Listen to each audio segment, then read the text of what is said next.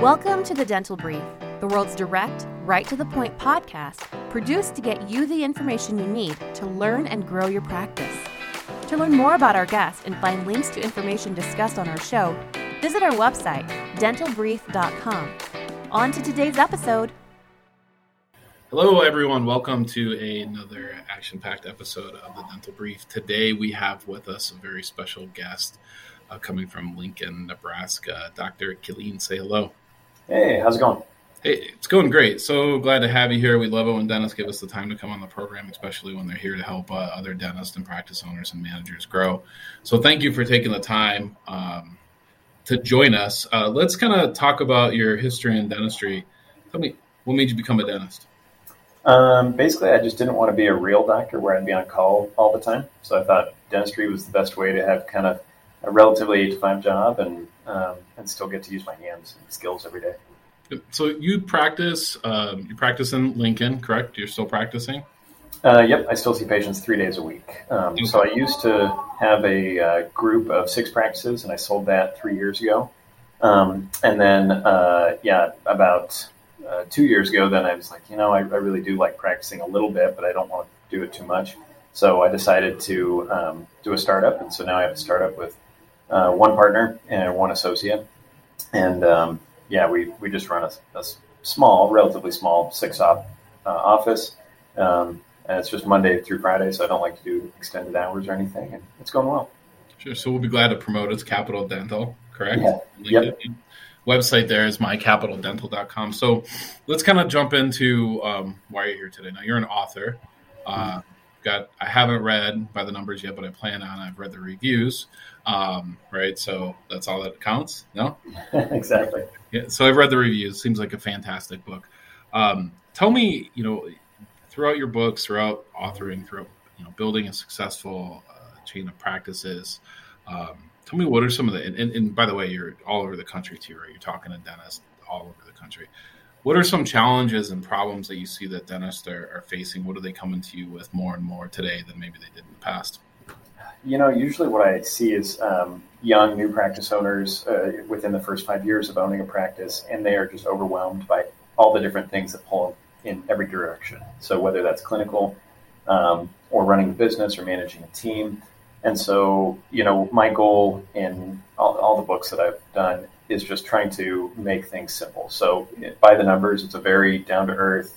I'm just not, frankly, that, prolific of a writer. I don't write complicated sentence structures or anything. So it's very simple, easy to understand. But basically my goal was that, if you could only focus on 25 numbers in your business, like only 25 little things that you can pull from your practice management software or just looking at your schedule, you could run your entire business. You don't need to be a super sophisticated, analysis-driven type person to be a good business owner. And so that was my goal, is just, if I could only pass along one note card of numbers to somebody and say, this is the health of your business and how you're doing on the practice, treating patients and such, this is what I would look at. And so Sure.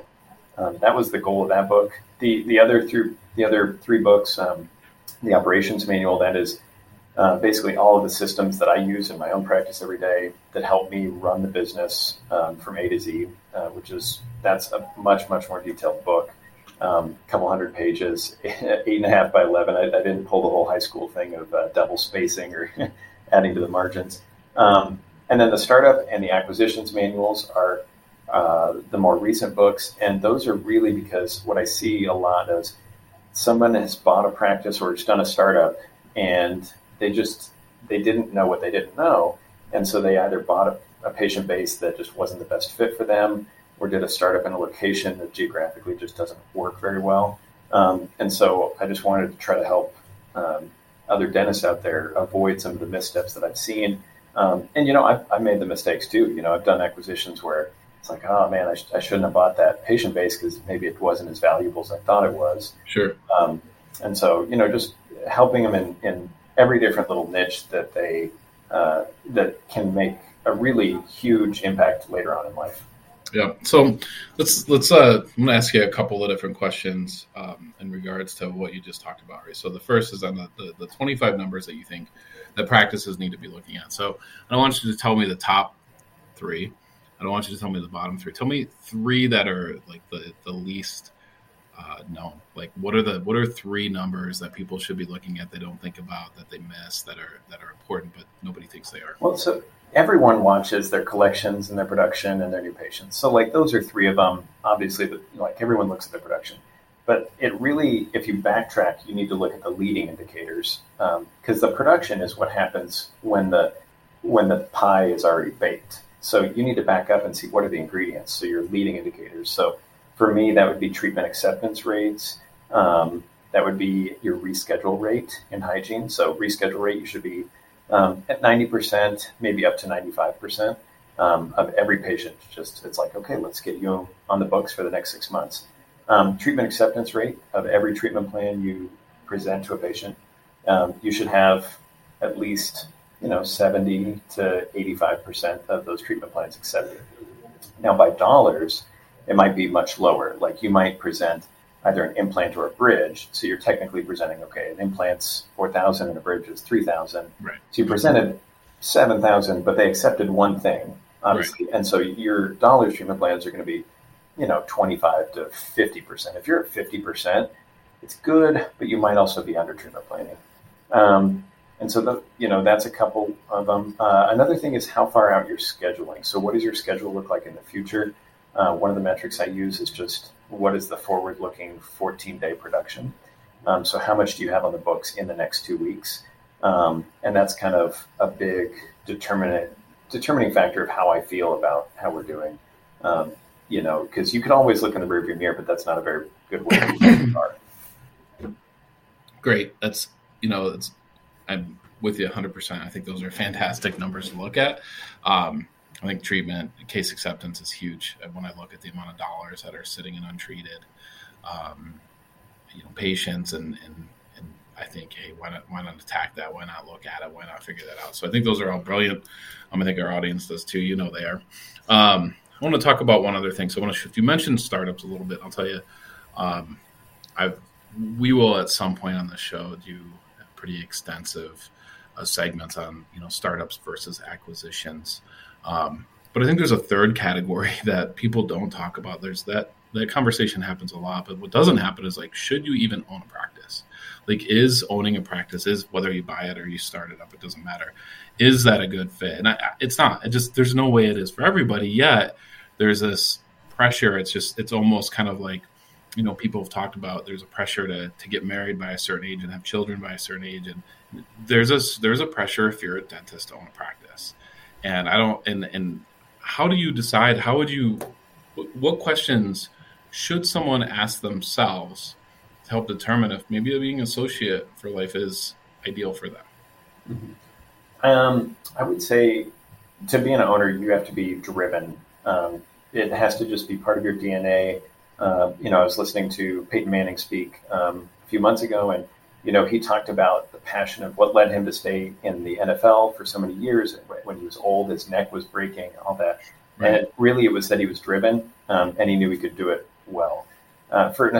If somebody's an associate and they're thinking, I see all these ads, people want me to be a practice owner, buy or start.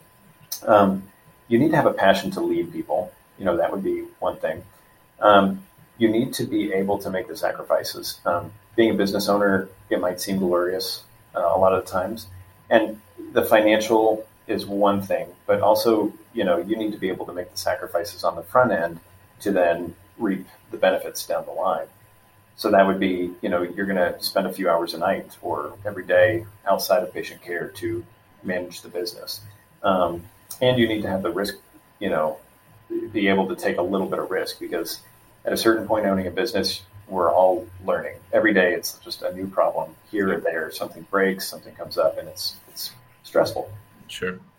Yeah, that conversation about, I hear about it in dental school, I hear about it in medical school, that, hey, they should teach business in dental medical school. If they taught business in dental school, if you're a 50-year-old dentist, it's obscure. It's what they taught you doesn't exist today. It's a different world, right? What would they told you back then? Take out a yellow page ad, right? Right. So it's not the same. It's just not. So, hey, I want to encourage our audience to check out your books. Available on Amazon. We'll link to it through the website, but you have your own website as well, correct? It's AddisonKilleen.com. Exactly. Yep, and that's AddisonKilleen.com. I want to encourage our audience to check it out. And if they want to get in touch with you, if they want to learn more about how you help practices and what you do, what's the best way for them to do that? Yeah, just go to my website, send me an email from there. I answer all my own emails, I work on that website every day to kind of make sure that information is relevant. And, I'd love to, if folks are thinking of doing a startup or acquisitions, I always love helping people out because it's actually I love looking at floor plans. I love doing demographics. It's just, I don't know, it's a hobby of mine. So it's not work when you love it. Yeah, awesome. Thank you so much for being on today. I appreciate it. Yeah, thanks, Patrick. Thank you for joining us on today's episode. Did you know you can weigh in on today's topic on Facebook? Search The Dental Brief on Facebook or visit our website, dentalbrief.com, and just follow the link. We look forward to having you join us again on another episode of The Dental Brief.